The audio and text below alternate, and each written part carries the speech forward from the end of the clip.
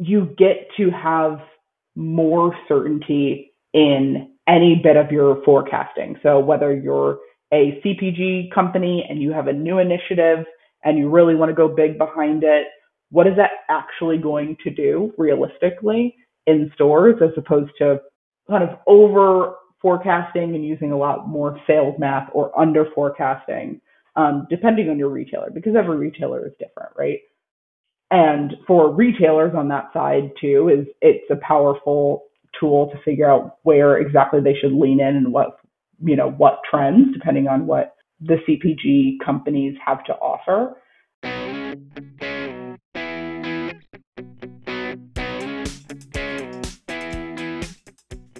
Well, hello there. This is Milena, and welcome to another episode of Retail Mavericks podcast. It is my pleasure to host Melissa today, US-based analytical consultant at Hybrid. Melissa comes from consumer products background, working as an account manager and later as a senior category development account executive at Procter & Gamble. So without any further ado, we'll jump straight into our conversation, kicking it off with a discussion about store clustering, what it is, what types of clustering exist, why retailers and CPG manufacturers do it, and how it has been evolving. Enjoy. Store clustering is exactly what it sounds like. So it is grouping stores based on some metric, quality, etc. So CPG companies and retailers would want to do this for generally the same reasons, but retailers want to do this because from a practical standpoint, it makes execution a lot easier. So there are two levels of clusters based on that. So there's macro clusters, which I would say most retailers do in some capacity. Whether they execute on them or not is kind of a different story, but there is the macro cluster, which is I'm going to take all my stores, look at the planograms for each of my stores, and say this group of stores, they all have a 12-foot set with 16 inches deep and all of the fixtures in the exact same place. And that's one cluster. And then I could have a cluster that looks very similar, except instead of 16 inches deep, it's 12 inches deep. So now it's an entirely separate cluster. So it helps stores categorize what they want to do if those stores have like different needs based on their capacity constraints. For a CPG company, they have a slightly similar motive, but retailers can have this too, which is it helps them be able to categorize their own products and figure out which stores they need to put their items in either most efficiently or they should be targeting, period. So if I have a barbecue sauce and it is a Texas barbecue sauce, I know it is going to do well, obviously, in Texas. So I want to target all of those stores within Texas, maybe in the adjacent states too. That is most important to me. It might not be important to the retailer. So the retailer might not cluster that way, but the CPG company might. So in that way, there's just different ways to slice the clustering that a store would do. So that's really a kind of push and pull between the retailer and the CPG company is how they cluster, maybe suggestions for clustering, and what the best effective way to do it, especially depending on the category. It could be a lot different, even if it's the same retailer, of what the best way to cluster is. There's this other type of clustering, which is micro clustering, which is kind of what I alluded to before with these kind of Texas barbecue sauce. So I can end up clustering a store based on all the stores in Texas or all the stores in the South or the Southeast. And then that would be a micro cluster because it's based on something that's not fixture or planogram related. So we're talking demographic, we're talking, actual geographic area based on sales or volume or what have you. And that's generally how some clusters are decided. Yeah, it's evolved in a little bit of a different way just because we have more data, period. And there are CPG companies and retailers that are capitalizing on that data and they're obtaining it. And now we're having all of these companies who are trying to figure out, we have this data, let's figure out what to do with it. once they have it and they figure out what to do with it, it's about using what's most effective. So now it's changed because people are trying to figure out and they're slowly figuring out how to act on that data. So saying, hey, there's some sort of trend here based on this region, this group of people. How can we best cater to those groups and grow sales based on this metric that we found? It's pretty rudimentary and simplistic, but we've gotten more towards microclustering, and the process is slowly becoming more advanced as our capabilities advance as well. So, with the current approach that most CPGs and retailers utilize when it comes to clustering, would you say that there are limitations to that approach? 100%. So I can definitely speak to that from personal experience, as I was on the CPG side and I had a huge project to do of trying to cluster myself. So I think what most CPG and retailers do in terms of clustering is doing it 100% by hand. So again, we're talking micro clusters. So we use pretty rudimentary, just like Excel pattern finding data. So you end up either kind of defaulting to this bias of what you think that a cluster would be. So everyone in the South really likes X over people in the North who like Y. And that is pretty overly simplistic, but that's the easiest way to do it, especially if you don't have the extra resources, whether it's people, money, time, tools, to be able to make things more complicated than that. Because once you start to get, even if you know that's too rudimentary, once you start to get more complicated and you know that maybe some of your assumptions are fallacies, it starts to become incredibly complex to attempt to move those pieces around and try to really narrow down the right stores to the right groups and like what exactly you're grouping on. So currently people do it in a really rudimentary way just because of capacity constraints for how you would end up making it more complicated or making it more precise. So the current landscape is, if it is done, it's pretty basic as they try to move towards a more complex approach, but it's difficult. If you were to summarize main pain points faced when using this approach, what would those be? It is a combination of time, because once the CPG works in the same way, every category, no matter what, same thing. So it's all in this cyclical time frame of you have your whole category, bound by a reset. So you have your line review timing, you have your actual reset timing, you do your postmortem or analysis of the reset, and then you have maybe a JBP season or a joint plan season, and then you start it all over again.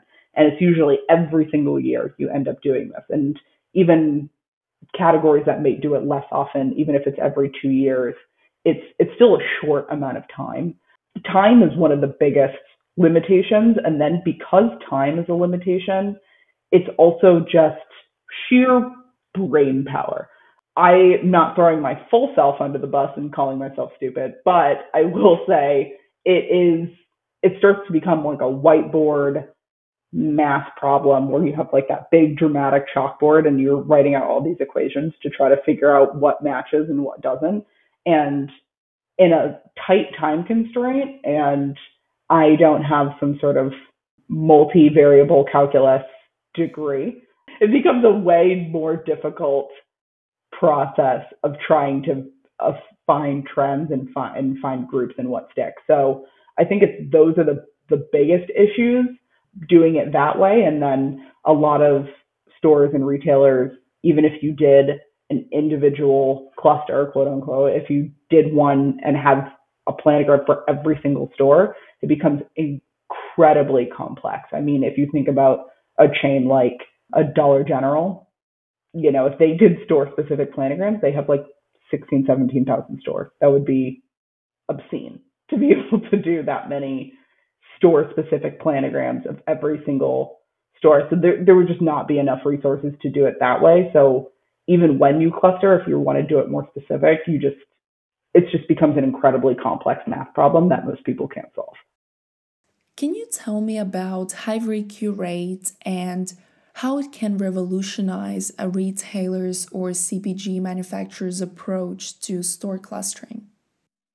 Transparently, one of the main selling points of even working at Hivery was Curate's capacity for clustering, because it is what I did right before I worked here. And it was so incredibly painful to try to do clustering by hand that when I heard that there was a company that did it using technology, I said, what are they doing? That's great. I wonder if they're hiring. So that it makes it astronomically simpler and easier to use Curate as opposed to pretending like you can do this by hand. What Curate will end up doing is massive amounts of equations, like I said before, of that like big whiteboard problem and that big chalkboard problem, but it does it and it's a computer. One of my favorite teachers of all time, she was my calculus and pre-calc teacher in high school. And one of the funniest things she's ever said was, don't be a hero, use a calculator. And this is exactly that same energy, which is don't fall on your sword and fall on your laurels to pretend like this is a problem that you can do by hand. This is something that you should absolutely use a tool for. It's going to be faster. It's going to be smarter. It's going to be more accurate. That is exactly what Curate is. It solves all of those pain points that I talked about before, and then some. So it helps you make the complex situation not only easier, but it brings ideas to the table that you didn't realize you also wanted. So it's giving you something that you didn't even realize you wanted as well. So it is incredibly powerful to use and will give you trends that you didn't realize, especially by taking out the trouble of any analysis, which is the human bias of, I think, of any analysis. In my experience, I came from a home care background in CPG. So, for example, there's dish care, and one of the kind of central biases that we say is people in major cities don't have dishwashers. Therefore, why would we have so much dishwasher detergent in the stores near major cities? By assuming that none of those people have dishwashers and then you're going to limit their assortment based on that is incorrect. So Curate, I think, holistically gets rid of that human bias of just the assumption based on your experience, what you've seen, and uses the data instead of your own personal experience for what you think the category is going to do. What does the customer experience look like when using the tool? I would say to start using the tool, a customer really needs starting off with a business question. So everybody and their mother is doing it right now. So I have a price increase and I make jam, let's say.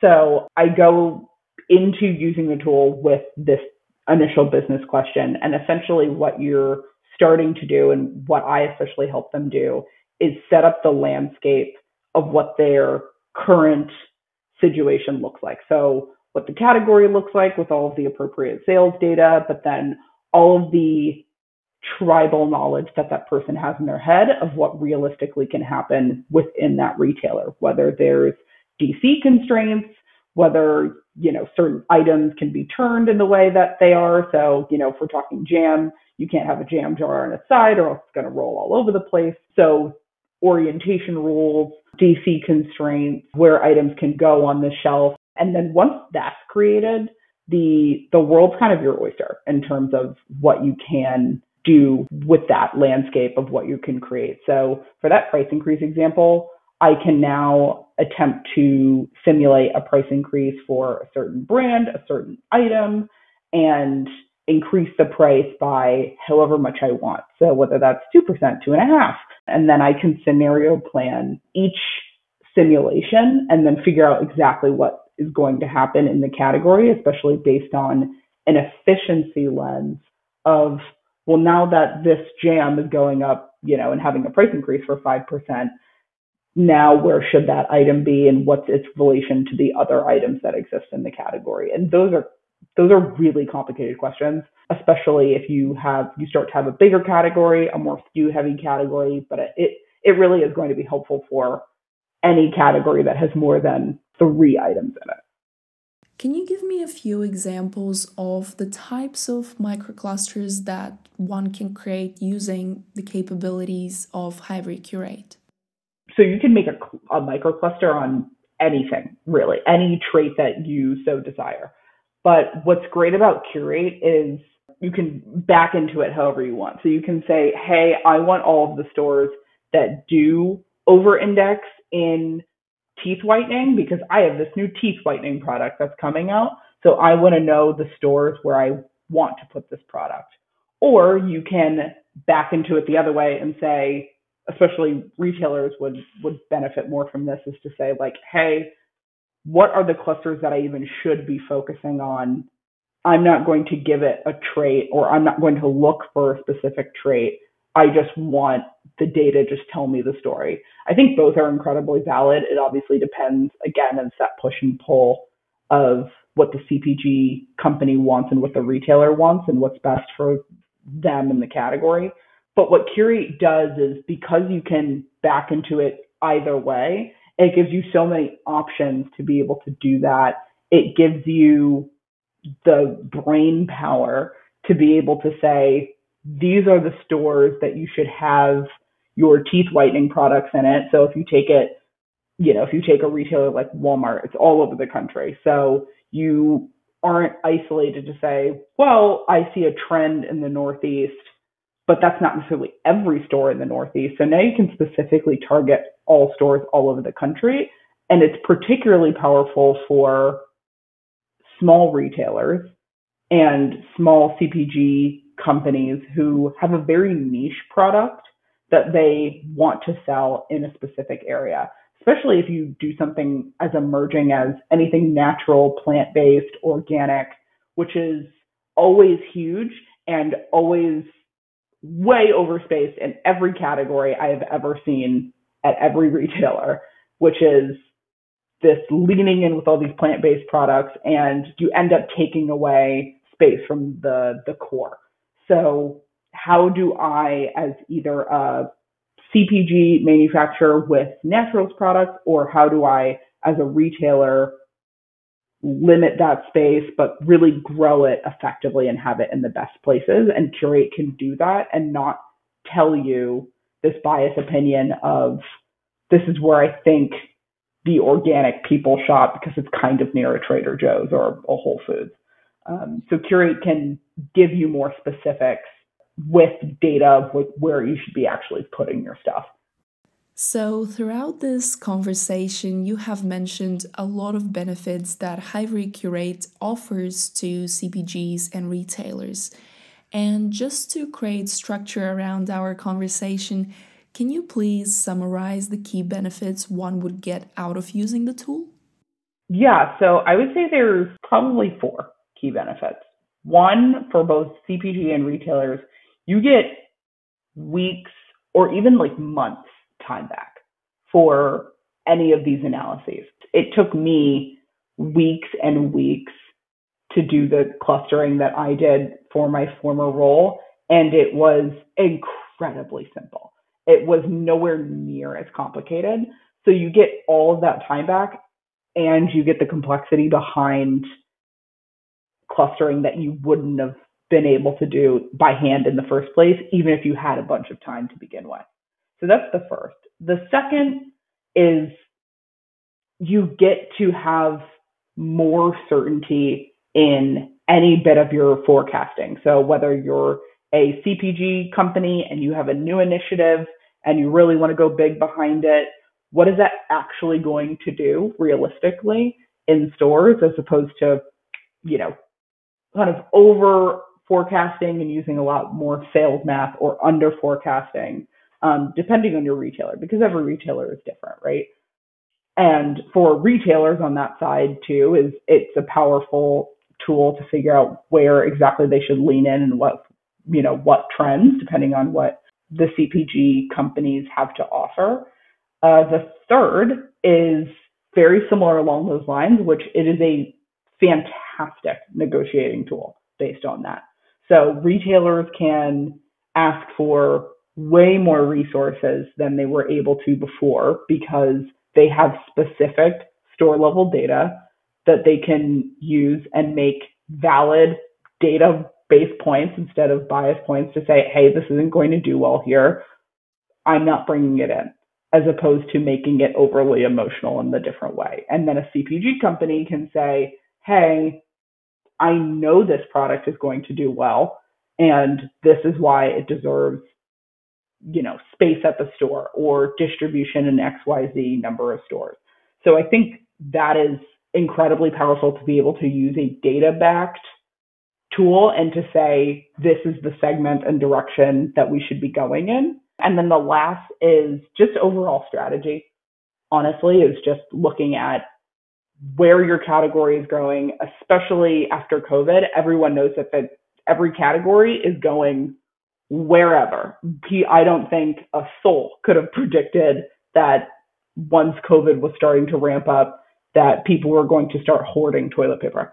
That is going to be incredibly helpful to guide strategic decisions, especially over a long period of time where you don't want to lean in both supply-wise, because supply is obviously huge at this point, and you don't want to lean in too heavy on funding or resources on something that's just not going to pan out. I think everyone after COVID saw every retailer with just these huge dump bins of hand sanitizer because they were not tracking accurately what that trend was going to be. So then they couldn't give away hand sanitizer fast enough.